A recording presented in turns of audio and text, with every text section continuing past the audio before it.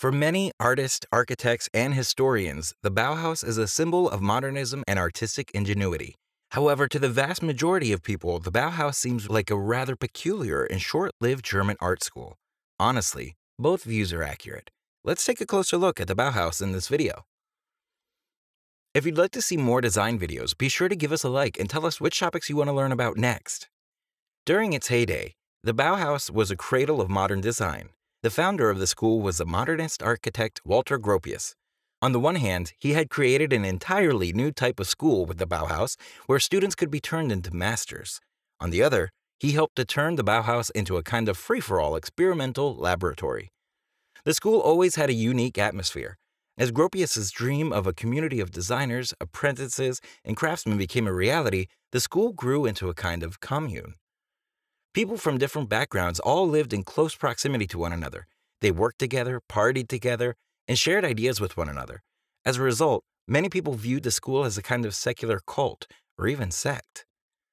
For example, one of the main masters of the school, Johannes Itten, had a magnetic effect on the students. His supporters were primarily concerned with physical and spiritual cleansing. They saw their path to self-knowledge and meditation. Itten believed that in order to remove the veil of the false world and see the truth, it was necessary to prepare the body with the help of vegetarianism, exercise, fasting, and enemas. At one point, the students of Itten carried out their ritualistic body cleansing in the city fountain of Weimar, which led to conflicts with the city administration. As a result, Walter Gropius relieved Itten from his post in 1923, forcing him to leave the school for good. Itten was not the only master who acted as both an artist and a prophet. Many of the school's teachers held complex philosophical views and sometimes unwittingly bewitched their students. In addition to its philosophical and political effects, the Bauhaus was notorious for its outrageous parties. Gropius supported the idea that theater shows, lectures, poetry, music, and costume parties should all be part of the training program. In his opinion, rest and relaxation were no less important for creative thinking than work. Oskar Schlemmer, who had held the position of head of the theater workshop since 1923, offered an answer for the peculiar holidays. He believed that play was the power that made creativity possible. Schlemmer used parties as an experimental stage for his workshop. The most famous product of the workshop was a triadic ballet, where the structure of the human body was destroyed with the help of complex, volumetric, geometric costumes, turning a human into a puppet. The Bauhaus parties never lost their moments of madness, but when the school moved to Dessau, the parties took on an increasingly professional tone. Despite its bizarre and challenging reputation, the Bauhaus fundamentally changed the world of design, especially when it came to furniture.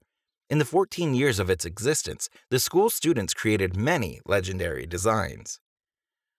One of the most famous products created at the school was the Basel chair by Marcel Lachos Breuer. This chair was very much liked by Wassily Kandinsky.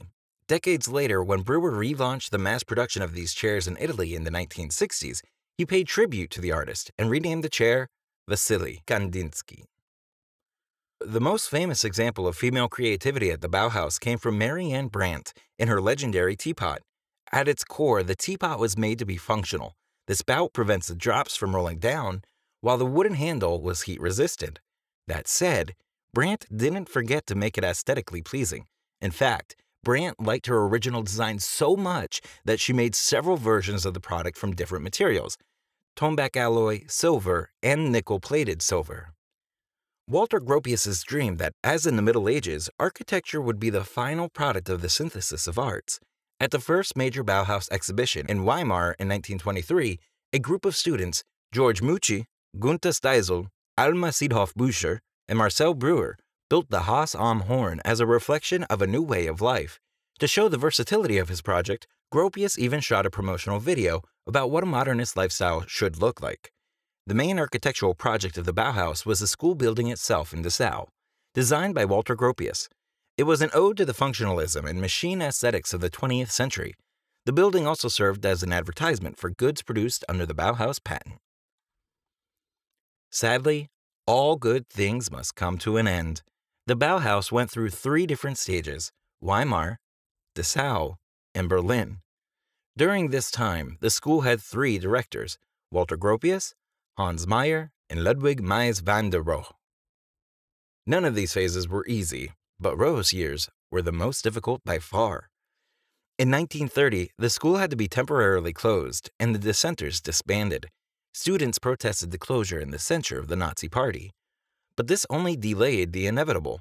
Hitler became Chancellor of Germany, and in the early morning of April 11, 1933, the school was closed by the police. Those who did not have proper documentation were taken away in trucks. Despite permission from the authorities to reopen the school with some changes in August of that year, Ludwig Mies van der Rohe notified everyone that the school was permanently closing due to the difficult economic situation. Modern art and design might be completely different if not for the Bauhaus School. Even though it had a short and tumultuous history, the Bauhaus had a tremendous impact on both art and mass production in the 20th century. To this day, reflections of the Bauhaus's products and vision can be seen in products and art pieces around the world. What do you find most interesting about the story of the Bauhaus? Can you think of any other art schools that can compare to it? If so, feel free to comment below. Also, don't forget to give us a like and subscribe to our channel so we can continue making even more great content for you.